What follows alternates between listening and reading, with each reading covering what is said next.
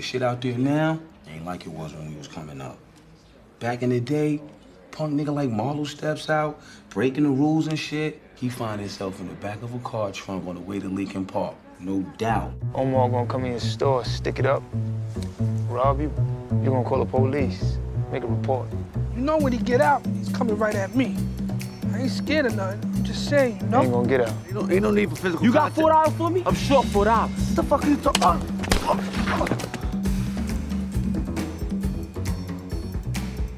All right, man, so we are inching toward the halfway point of season 4. We're now in episode 5, termed Alliances.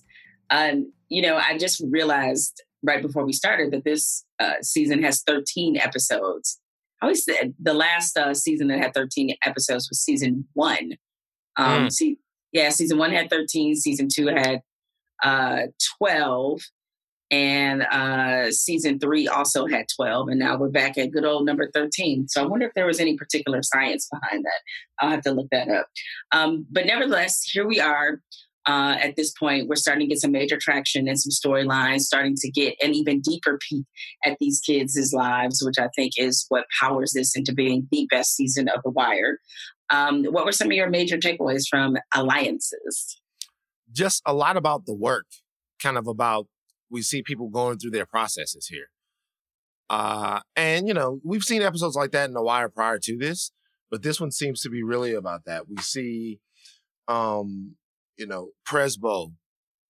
kind of how he's figured it out in terms of being a teacher and what his version of his classroom looks like. We see him coming up with a system, his own little system within his classroom to kind of get his kids to focus and try to learn.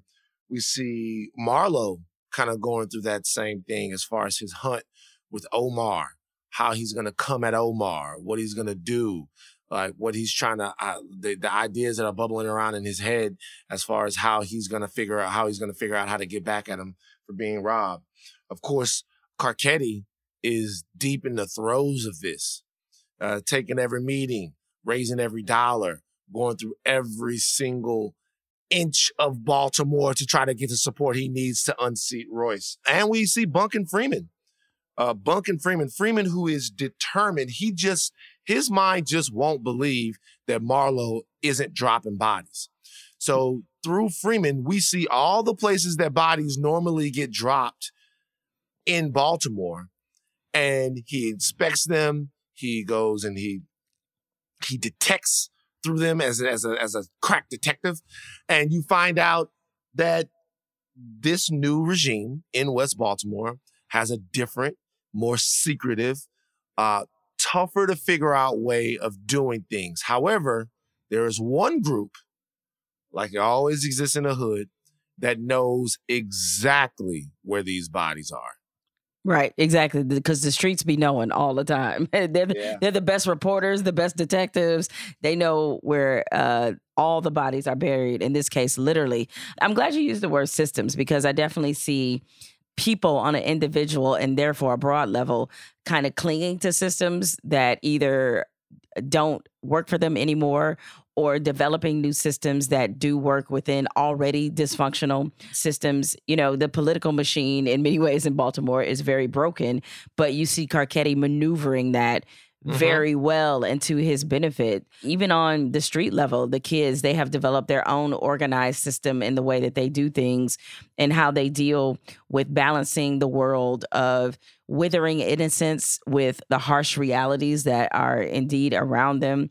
Prez is slowly trying to figure out a system for his classroom with kind of mixed, a mixed bag of results. So I definitely think, and that, that's the intention of The Wire overall, is that they want us to take a hardcore look at systems and institutions to see and understand their failures and how by them having these systemic failures, how it leads to failing the lives or ruining the lives, really, of a lot of people who depend on these particular systems to work in order for them to thrive and to be successful. So definitely there are some people who are, pocket passers and who are able to freelance outside the pocket and outside the system, and some that are not, which is kind of evident in this episode as well as this series as a whole.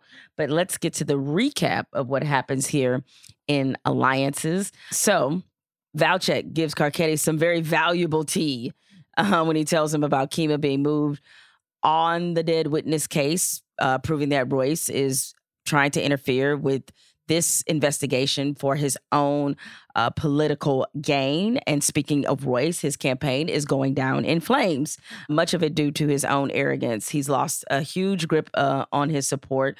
He berates Burrell for stalling the investigation, which he wanted him to do. And then he finally pisses off Odell Watkins. Like, when you piss off Odell Watkins the way that he pissed off Odell Watkins, like, that's a bad sign, right? Odell rolled out of there with fire and fury. He left skid marks on Royce's office floors. He was out of there. That was one of my favorite scenes. Yeah. I loved that scene between those two guys. You basically heard the skirt, like when he got up out of there, because he was heated. Also on the political front, Rawls, he plays the political game perfectly. He makes sure that he tells Carcetti about Odell Watkins, gives him that intel, and he also covers for Royce, which basically makes him invaluable to whoever wins the mayoral race. Like, he's in good no matter what. Unlike Smart, it was just a king chess move that he did, because now he's in good position either way that it goes down. As we mentioned a moment ago, Prez he's continuing to try to reach these kids. We're used to Prez figuring out puzzles and making sure the pieces fit and trying to really break down how something is organized. And these kids are proving to be a great challenge, but I think you see the signs of him kind of finally getting it. He starts with this behavior merit system, which only leads to a bunch of kids being in detention, and then he lets them go. And, there's a little bit of a mixed success there. He has to witness this meltdown by Naaman and Zenobia, but he also gets an unexpected apology from Naaman as well. So he's starting to kind of figure out that these kids are dealing with so much outside of the classroom that focusing on school is kind of impossible. And so he's finally understanding the connective tissue that's there. Bunny is making some headway and helping to create an academic system within this program that he's a part of to get to the root of why there are so many problems in this educational system.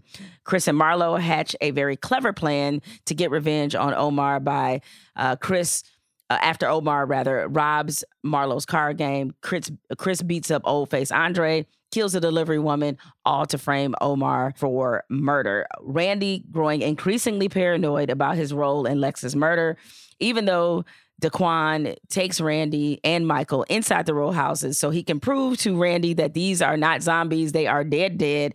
That still is not enough to quell Randy's growing fears and paranoia about how this will all eventually come back on him. So Randy, Maestro does a great job in this episode as Randy. A great job. Randy's perpetual fear the entire episode, it's palpable. Like you feel it. Absolutely. Yeah, I should have said palpable. It's palpable the entire time. Everyone else is trying to and you think about that when you're talking about these kids and you're talking about some of the mental health issues that people that come from situations like this might have. Think about the fight or flight that Randy is in this entire episode. This entire episode, his anxiety is turned up on 10. When Chris and Snoop come to talk to Mike and they finally make their play, which we're going to talk about, think about how scared Randy is that discussion is about him. Terrified. So great job by Maestro in this episode.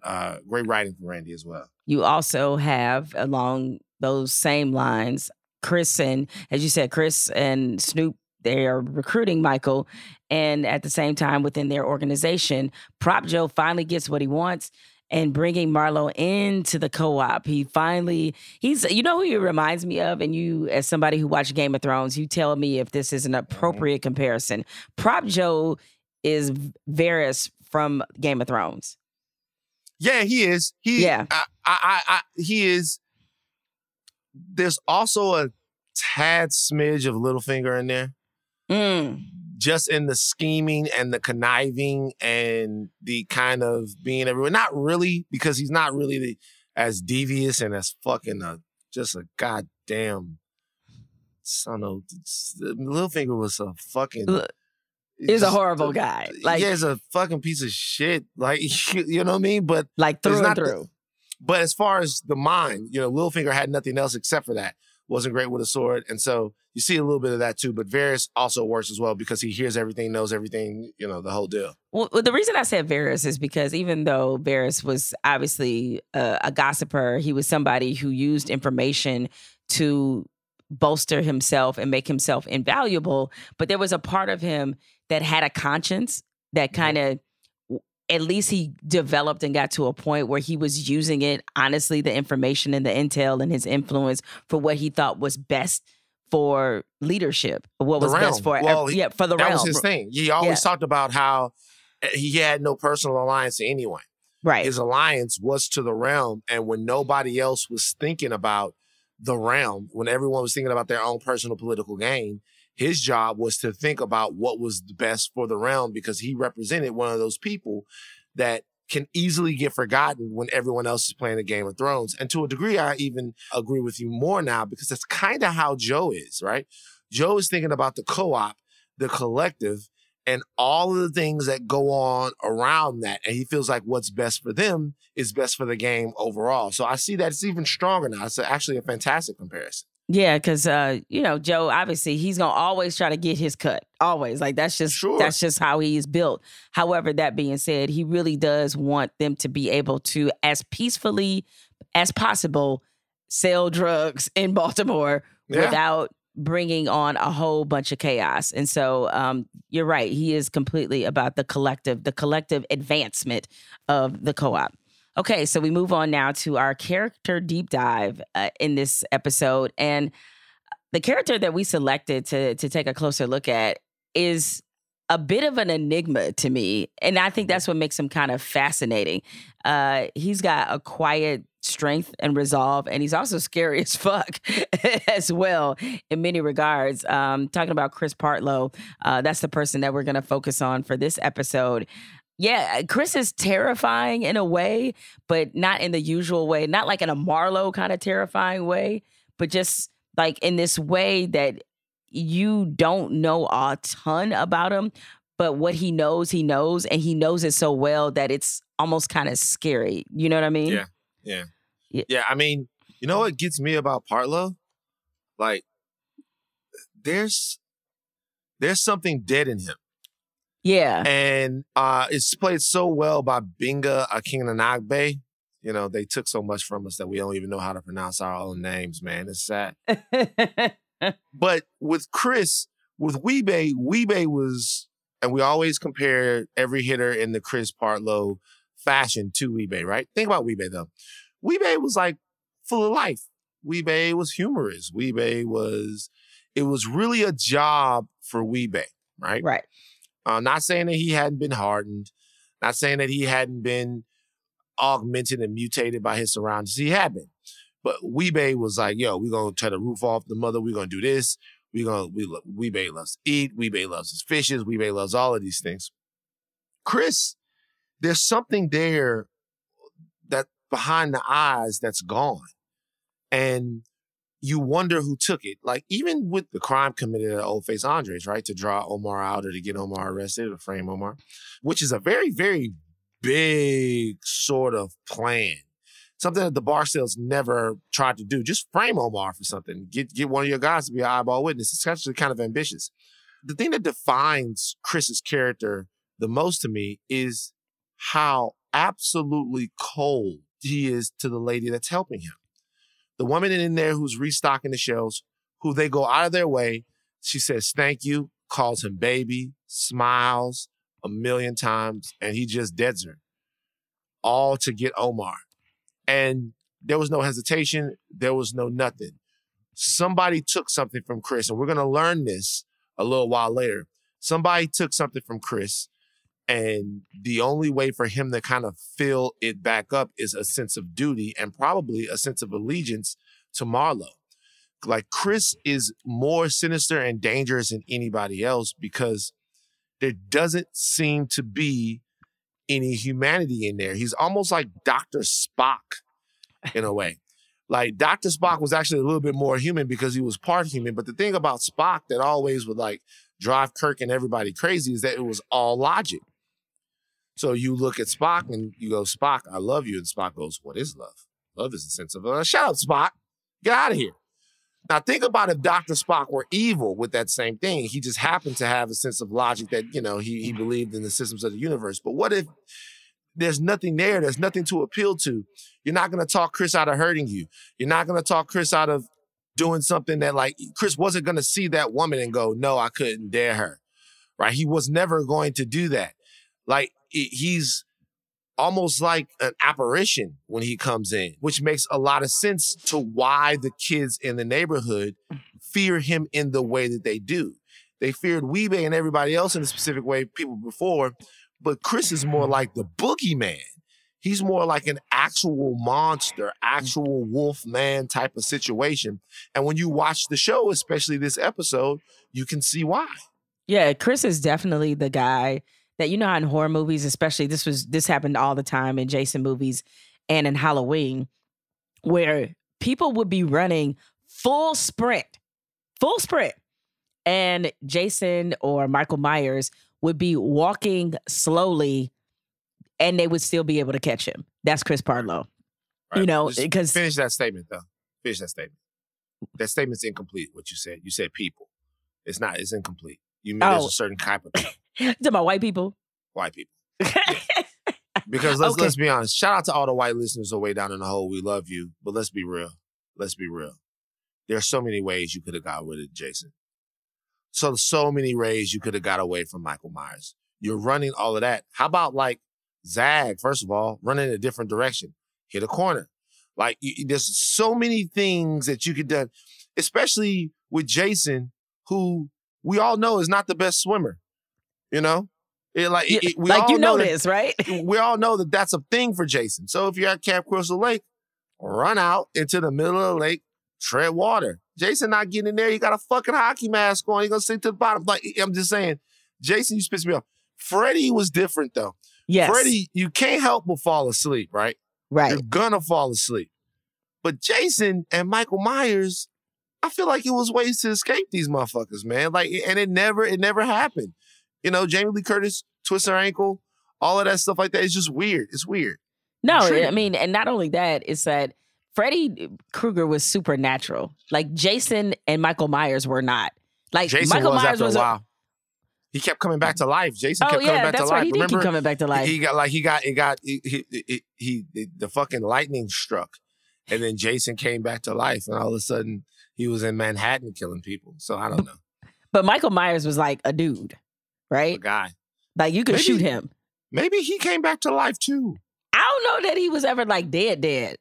Was he dead?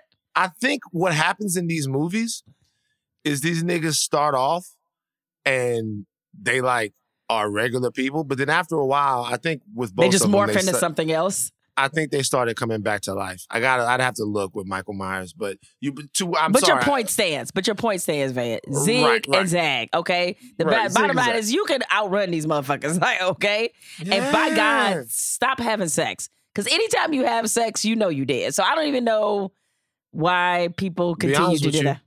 I'll be honest with you. Every time, obviously this is a cliche, everyone knows this, but I'd be thinking to myself, yo, if you having sex, don't you get up real quick and be like, all right, look, we got to break. Why? Because you know that Jason is coming. This is what happens. You would think you would know this. Yeah, we got to get out of here. So now you go this way, I go that way. God bless. But one of us is probably not making it back home. I hope it was good. Anyway, Chris Partlow is like one of these people. Yes, he is. Just because he has that monstrous ability that you talked about. Now, something the actor who plays Chris Partlow said in All the Pieces Matter in Jonathan Abrams' book that I thought was interesting, and I'll pose this question to you. He said the difference between Chris and Snoop, and you tell me if you agree with this, is that Chris is a sociopath and Snoop is a psychopath. And a psychopath is far easier to understand than a sociopath. I was like, that might be a bar. That's a word. I mean, I think that's kind of an accurate description. What do you think? I agree. I was talking to my therapist about what a sociopath is. And because I hear people say the word, she goes like, a sociopath is someone who's incapable of human empathy. Like, just no matter what you're going through, a sociopath just never fucking cares. Like, there's nothing to stop them from, and that's a very accurate description of Chris. Like, Chris, we see Chris lash out, and there's a time later where it's going to seem as if Chris and Mike have a very specific connection. You know what I mean? Which could almost mask empathy, or mimic, should I say, empathy, but it's really more about triggers inside of Partlow himself. But yeah, I think that's a very accurate description. And in that, I mean, when you look around the actual world that we live in, the most terrifying things are the sociopaths amongst us, people who cannot suppress their more scary and more horrifying, baser instincts for the good of society. So when you have someone like that who has expertise, a gun, and loyalty to somebody like Marlo, you have the horror movie villain of the hood for sure. What's also interesting about Chris Partlow, too, is that, and I think what makes him chilling and scary, like everything that Snoop learned, if we're going to just keep comparing the two, everything that Snoop learned, she kind of learned off the streets, learned how to handle herself, learned about guns. Like she kind of was learning in real time and obviously was very self-taught and taught herself very well. The difference with Chris is that you sense based off his discipline, the way and the methods in which he chooses to attack people, and even him hatching this plan with Marlo about how to get Omar, my sense is that there is some real training he's undergone. That's not street level training. And it's been alluded to, and when you read about breakdowns of The Wire, that Chris may have been in the military at some point because he wears military style boots, and even when they're in, and he wears camouflage too. And I mean, not that that's particularly unique, but even when they're in the woods and they're doing target practice, the way he stands and handles himself with a gun is different than the others. Like Snoop shoots in a very street kind of way. You know what I'm saying? Good, great shot. But when you compare the difference between her and Partlow and how they attack folks, like you just get the sense that there's more to his story, that he's undergone some kind of training to become as deadly as he is. The other thing that's interesting is looking at his relationship with Marlo. Now, Marlo is in charge. He's the top dog. He's the dude.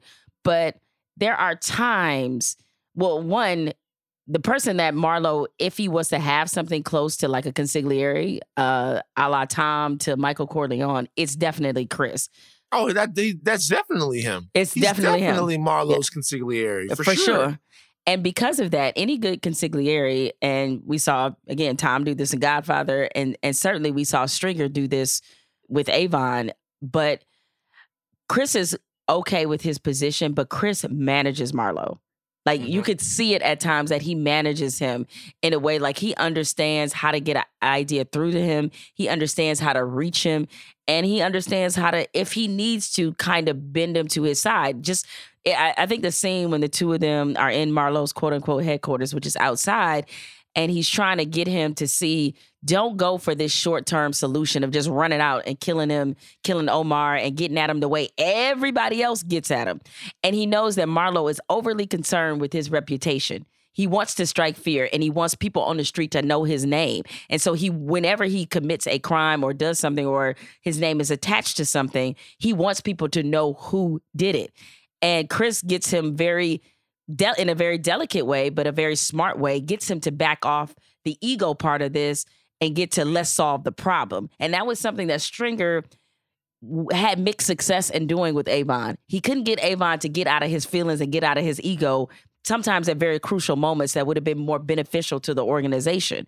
And so he had to do a lot of things behind his back because he couldn't get Avon to back off a war with Marlo that he knew was going to go nowhere. But Chris, before he even goes down that road of doing exactly what the Barksdales did, he said, no, there's another way to handle this guy. Let's do this the smart way. And I think that was a great glimpse into, even though there's a clear hierarchy in their relationship, Chris is able to communicate and get to Marlo in a way that's far more effective. Yeah, it's interesting that you bring up Tom Hagen and Stringer because you're absolutely right. Here's the thing. Tom Hagen wasn't really a good consigliere, if you ask me. He took care of stuff good, but remember, when they were at war, Sonny basically told him, Sonny dissed him, rest in peace, Sonny, man. Sonny was like, yo, like, just tell me how to win. Stop telling me how to, tell me how to win. Like, now you could also argue, as Vito did, that Sonny was just a bad Don, and you should have listened to Tom Hagen. But I say all that to say this. The consigliere boss relationship between Marlo and Chris is an optimal one because they're both warriors. And this is the difference between Tom Hagen and Michael or Sonny, and certainly with Stringer and Avon, is that Stringer and Avon, as good as they were together, as much as they built, they weren't like-minded in their view of the streets. Marlo and Chris seem to be. As a matter of fact, the roles are almost reversed with him. Remember, Chris told Marlo that he needed protection at the card game. Marlo didn't listen. And then after that, Chris goes, told you needed somebody to come with me? Yeah, you were right. There's very few times with Stringer and Avon that happened. I remember Avon once saying, Stringer, your advice was good advice. We're going to do it this way, blah, blah, blah. But they seem to be more aligned in what it is that they want and how it is that they want to be. It's about strength. It's about controlling West Baltimore. It's about having everyone bend to their will. That's not what Stringer was. And that's certainly not what Tom Hagen was. These guys were businessmen who were trying to figure out how to make this go the best for business. I'm not saying that Marlo and Chris aren't, but Chris represents an ever-present wartime consigliere for Marlo. That's why they're so good together. Those are definitely fair assessments, is that when they're, you could be different but like-minded. And that's what I think Chris and Marlo are. They're very like-minded, especially when it comes to reputation and business. And anytime one gets more out of whack in the Stringer-Avon relationship, that's where you saw the problems, where Stringer was just pretty much consumed with business and just wasn't concerned about reputation. He wasn't concerned about property or, real estate in terms of like how much territory they had. He was obviously concerned about real estate on the other end. And, he wanted to fit into a world that Avon didn't want any parts of.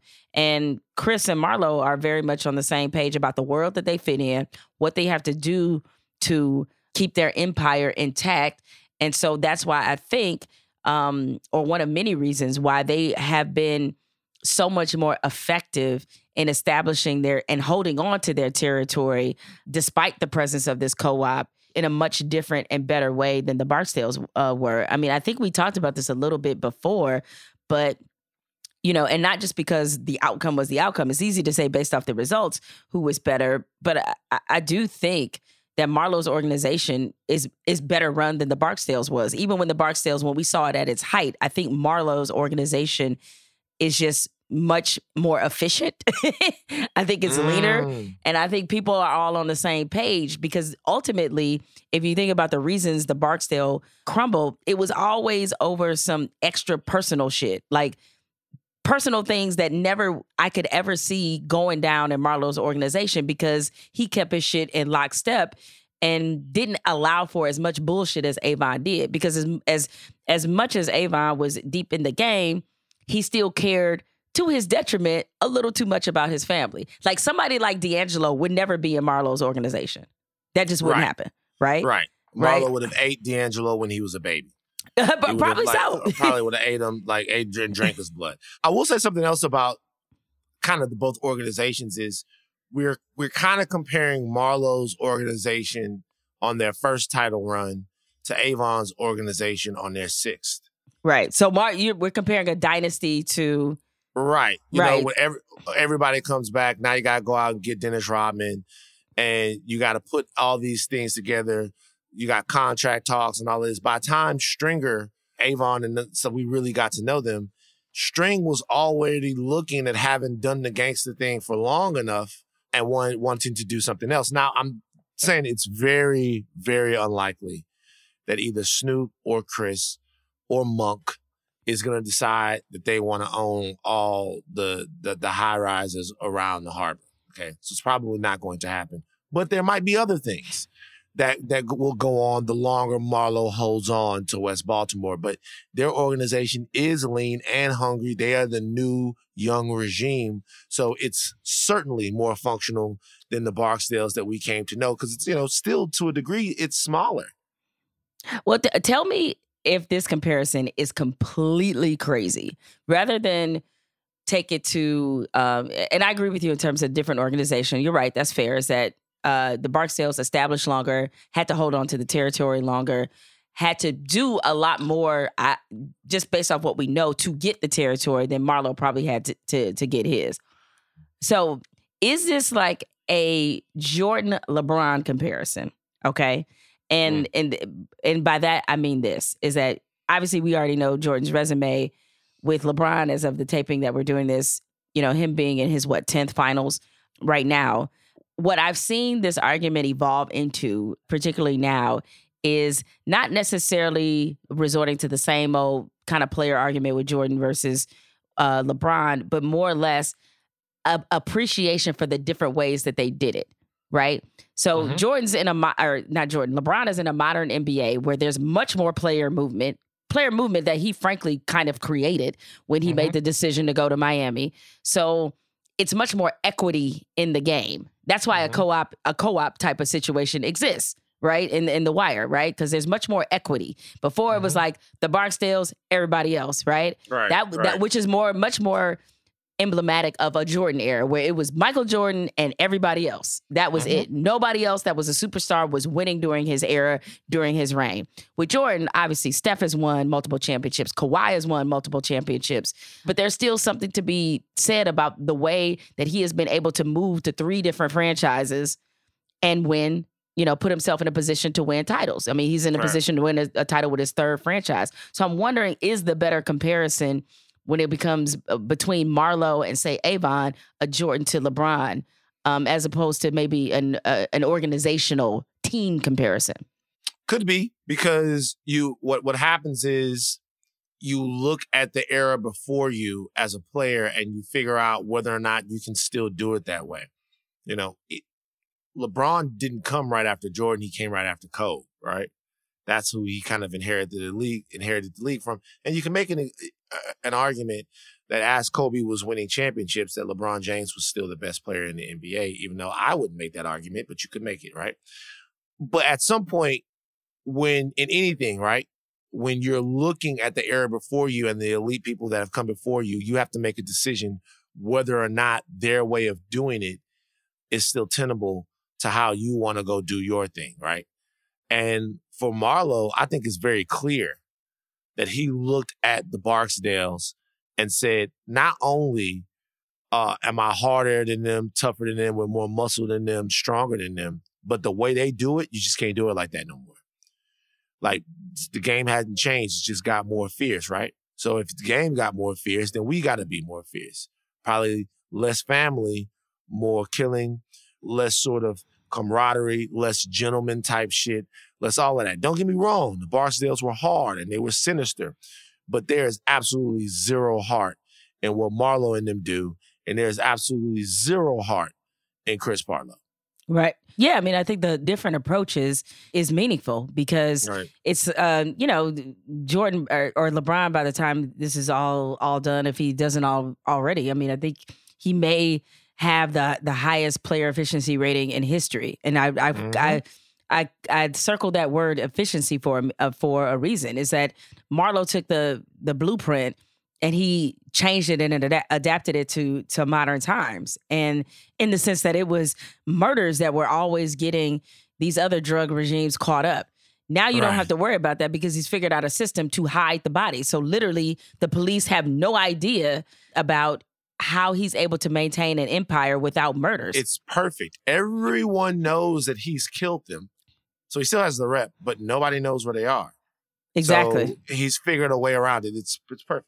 Yeah, and then even, even if the major crimes unit was still intact, typically we're used to seeing them being befuddled, but only for a little bit. They usually obviously figure out something within your system that they can exploit, take advantage of, and then thus arrest you. Marlo's not leaving those kind of breadcrumbs for them. Right. He's only talking in the open. He's not, as he likes to put it, he doesn't like to talk in closed spaces, right? He doesn't use the phone.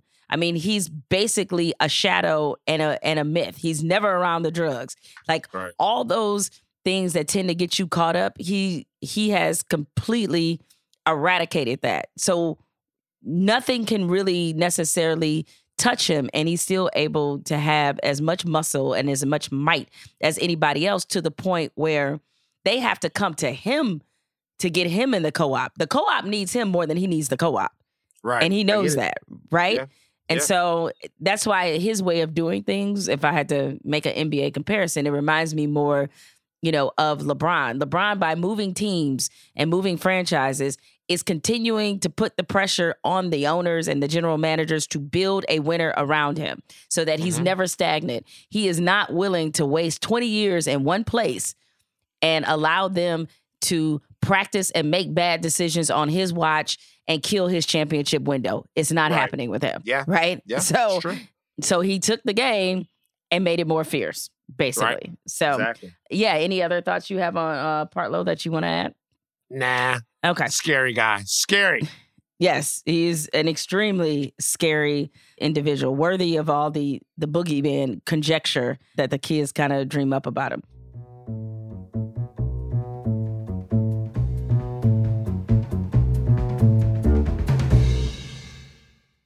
All right, now let's talk about some of the best scenes and best moments in Alliance. What were some of those for you? I already talked about Delegate Watkins and Royce. Love that. The opening scene. Great scene. I really enjoy because it shows you these are just children. Lex ain't dead. I seen him creeping in the alley last night near the playground. Everybody know Lex is dead. Nah, there's dead and there's special dead. Yeah, Chris working that juju shit. Nah, man. What I'm saying is they zombies. Why you think he take him into vacants? He need time to change him. You don't believe me, yo, it's on you. Yo, they funny, ain't they, Michael? I don't know about that voodoo shit, man. But Chris is definitely doing something. Yeah, man, this is serious business. So you saying Lex is a zombie? Pookie, Byron, all them niggas. These are just kids, everyone. They believe in zombies and they believe that Chris might be some kind of hoodoo man and all of that. They're just kids. But at the same time, they hear a shot go off and they know exactly what caliber gun it is. Right. And that doesn't scare them. They're more scared by the unknown supernatural heebie-jeebie bullshit than they are with the murder they might have just heard. You know what I mean? It's interesting. But they are kids. They are kids. Great scene. And to that point, man, seeing that opening scene, it got me thinking about something because I think everybody's listening, and I'm sure you have. I want to give you an alley-oop for a perfect Van Lathan sidebar. What was some shit that you believed as a child that was totally preposterous, i.e. along the lines of zombies? Well, there's two. One was, there was this movie that came out back in the 80s or maybe the early 90s. It was called The Serpent and the Rainbow. Okay. I do remember this movie, but I don't remember what it was about. It was about voodoo shit, but The Serpent and the Rainbow. It starred Bill Pullman. Wes Craven directed it. And that shit it was 1988. That shit had me shook. It's actually zombies. It says, by a book of the same name, he goes into Haiti to study zombies and people that were burnt alive and buried in voodoo shit. Here's the thing. It is true, right, that I believed in this shit. But let me tell you why I believed in it. This is the more appropriate part of the sidebar. I was fucking terrified of The Serpent and the Rainbow. When I say terrified of The Serpent and the Rainbow. Scary shit. But I would like to shout somebody out right now. I'd like to shout out my dad, okay? Because my dad was the guy that would always make anything like that worse. So I remember I'm sitting down and I'm watching The Serpent and the Rainbow.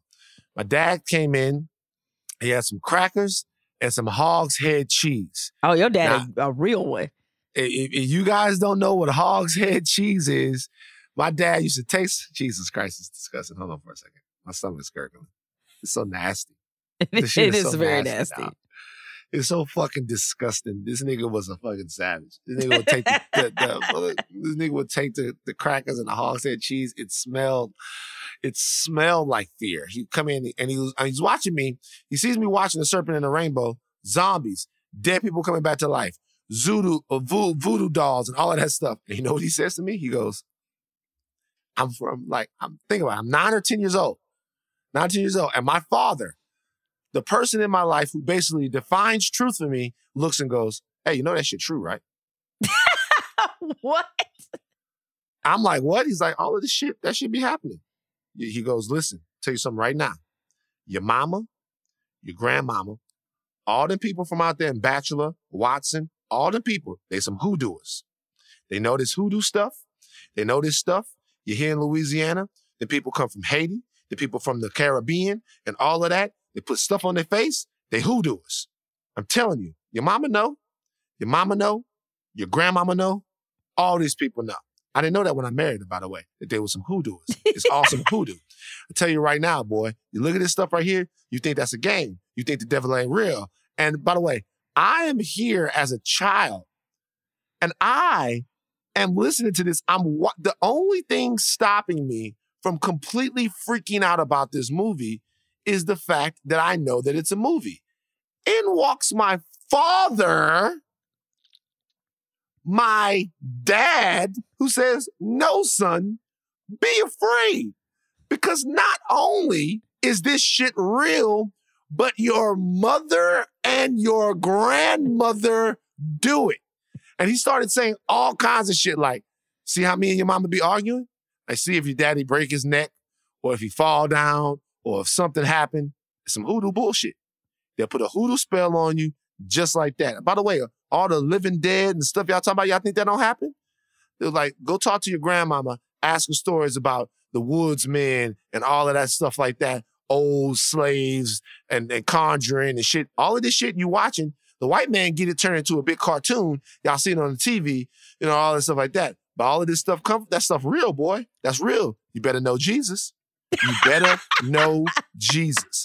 And I'm like, remember now, if you have this conversation with somebody who's 17, 18, 19 years old, that's one thing, Jamel. But you're talking to a 4th grader, okay? You're talking to a kid, dad, and that's what he did. For a long time, I believed it. And I remember my mom coming to me one time because then Child's Play came out. Oh, or Child's Play had already been out. Once again, Child's Play, more voodoo shit. Voodoo big in the 80s. Child's Play. And I remember saying to one of my friends, hey, that could actually happen. That could actually happen for real. My mother was like, what are you talking about? I was like, well, daddy told me. She's like, your daddy is a fucking imbecile. Okay? How about that? Your father is a cretin. No. You're not going to be able to put the soul of somebody into a doll. Son, don't believe anything like that. There's no Jesus or no God in that. Don't listen to your dad and all of his country nigga shit. But for a long time, that's how they talk. I mean, they got divorced. But for a long time, I actually believed everything that the boys on the stoop did, that all of that voodoo zombie shit like that was real. It was because of The Serpent and the Rainbow and because my dad told me it was real.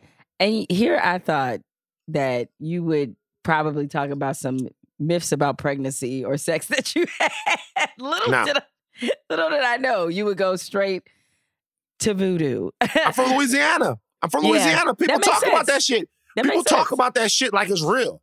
They talk about that shit. Maybe it is. Who knows? But like he believes it. My father believes it. Well, it's funny. Even though it's not voodoo, but the combination of your childhood innocence, you know, that we all have with the Bible, as I learned growing up, can be a dangerous thing. Not that the Bible's dangerous, but like when I was growing up reading the Bible, I'm taking everything like super literally, right? Yeah.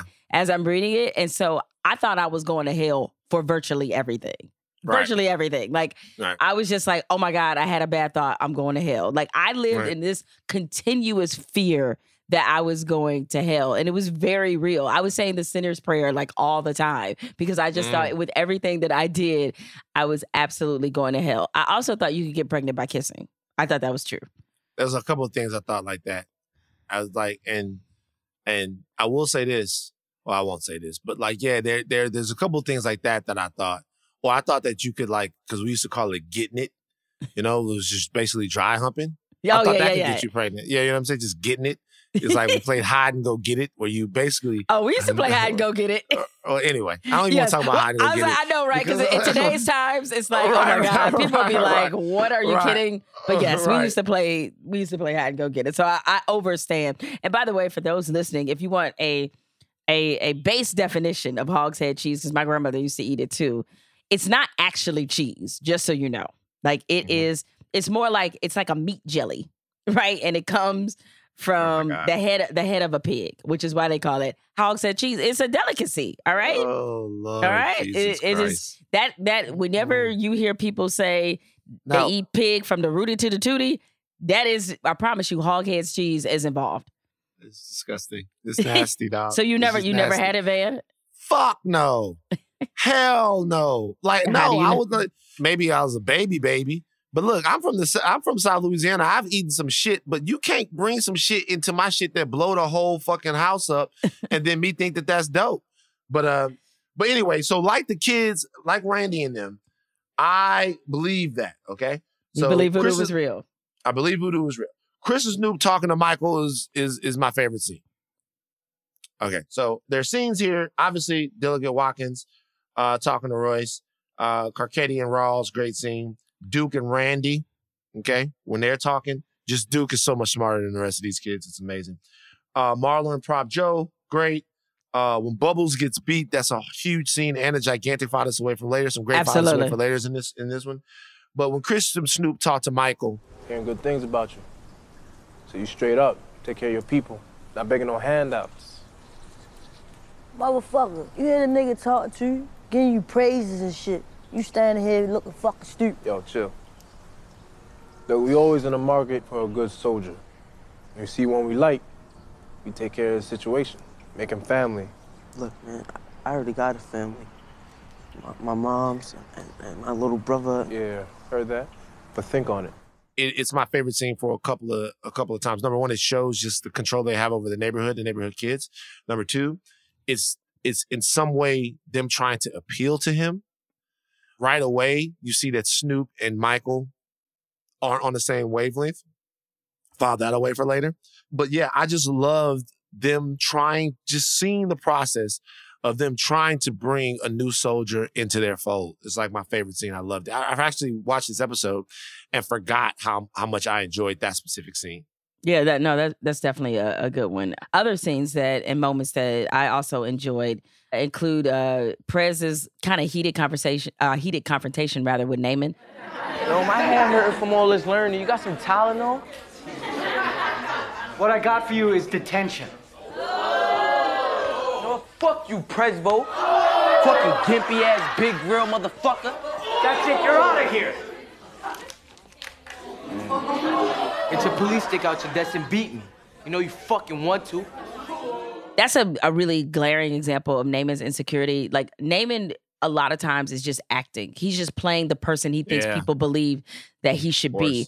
And he's trying to live up to an expectation based off Weebay's immense and enormous reputation. And by the way, but on that same lines, when he goes to the jail with Delonda to visit Weebay, and Weebay's idea of talking some sense into him, one, I have totally forgotten that Weebay has a 6th grade education. You dropped out of 6th grade. I'm like, who the fuck drops out of 6th grade? Yeah. Damn. You know what I'm saying? It's like, what would have been so hard about 6th grade? You're like, you know what? Fuck these timetables. I'm out. I'm out. I'm done. Right? It's I'm like, done, damn, 6th grade? So him trying to talk some... Though. Yeah, it does. It definitely does. Yeah. Him trying to talk some sense into Naaman after he was suspended from school is like one of the worst parent to child, like, get your shit together speeches ever, because he's not actually telling him to get his shit together. He's just like basically building in a bunch of excuses. And he mistakenly, because Weebay doesn't know his son at all, that he doesn't realize that he does not possess the heart that he does. Because he's like, oh, you got it in here. And it's like, no, he actually doesn't have it in there. Doesn't have it in there, yeah. Yeah, and because you don't really see him, you just see somebody that you want to be a mini-me. You don't even understand he's no good at this at all. Right. So, and by the way, even though I know that everybody's parenting situation is kind of fucked up with these kids in The Wire, I would nominate Wee-Bey and Delonda as the worst parents on The Wire. Pretty bad. Although, for now. For now. File away for later. For now. Yes, for now. But in this moment, I think they might be the worst parents on The Wire. Also, you brought up Daquan. I thought it was a great scene how Prez was attempting to reach Daquan without making him feel like a charity case.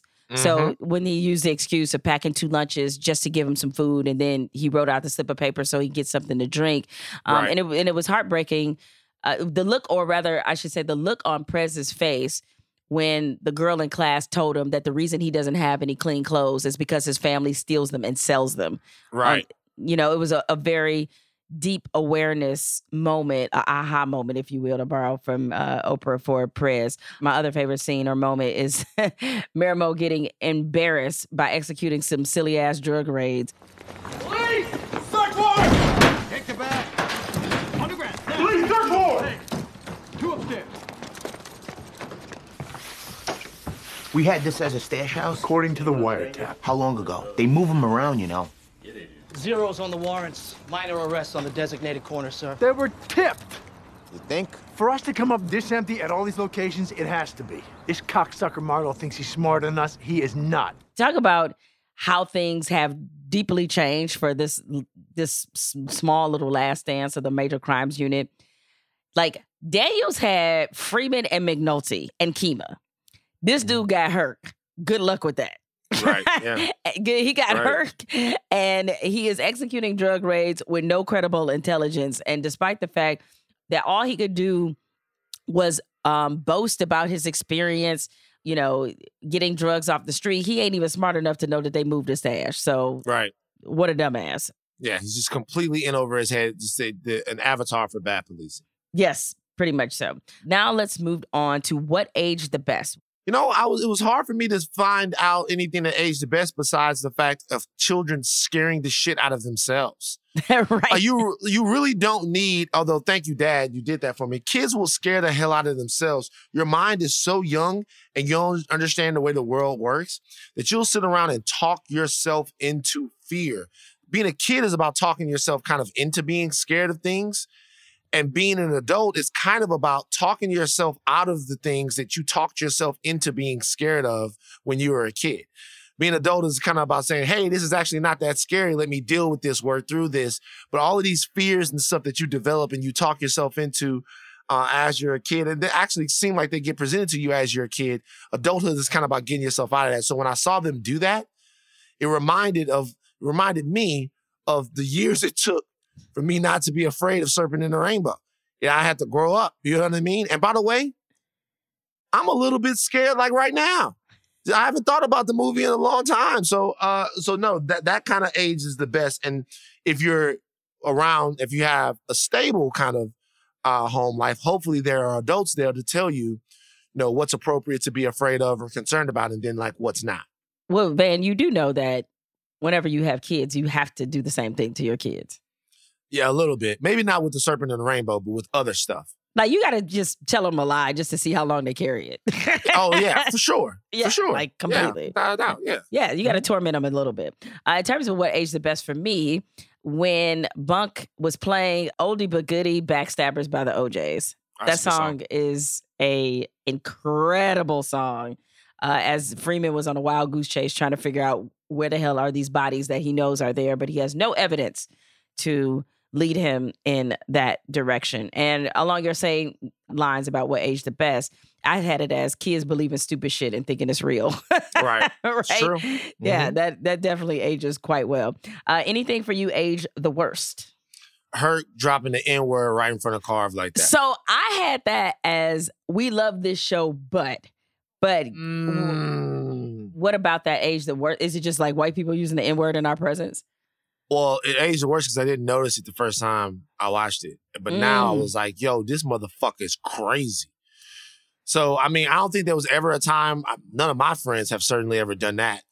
I don't think there was ever a time when that would have been okay with me, but certainly now it triggered the shit out of me. Actually, he didn't drop it in front of Carvey, he dropped it in front of Sidner. Yeah, it was Sidner, yeah. And Sidner just like letting it fly. Ugh. So that certainly aged the worst. And also, Jay Landsman, Arby's.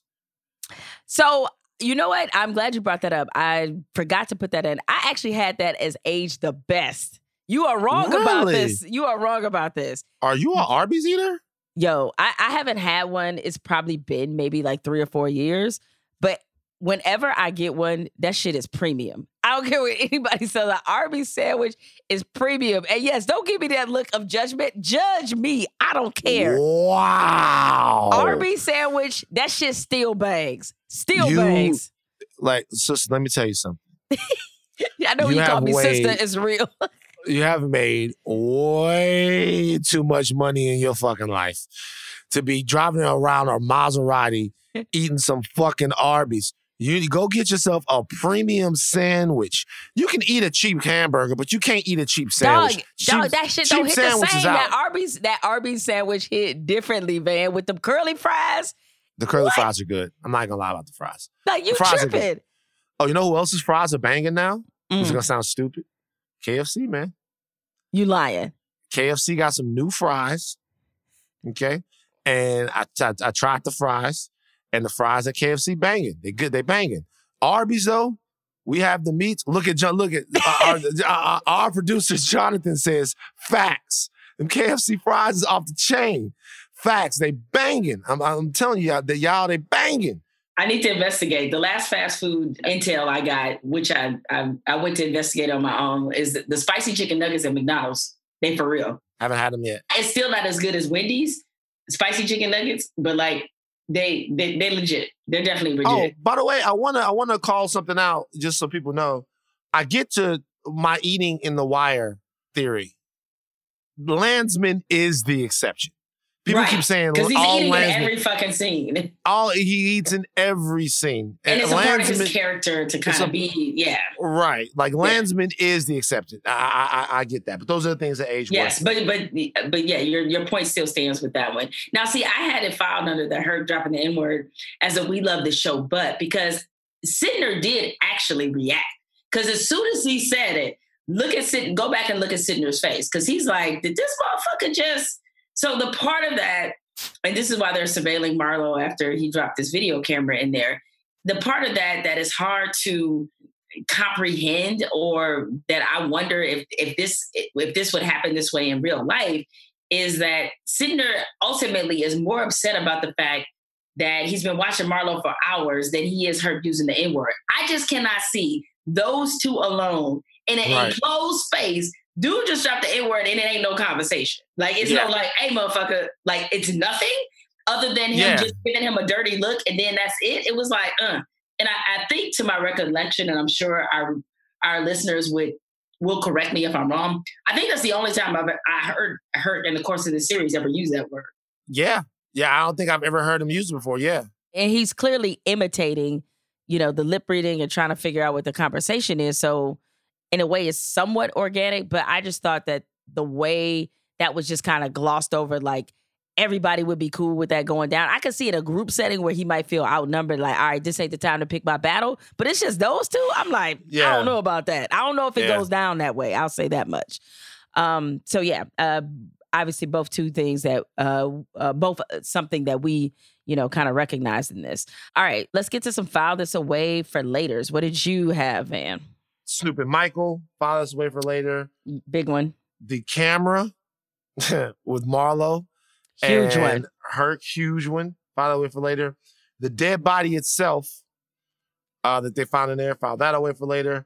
It's a bunch of them in there. A bunch of File This Away for Later moments. Some of them I've already talked about. As far as the ones I've already talked about, those and then the ones I just named.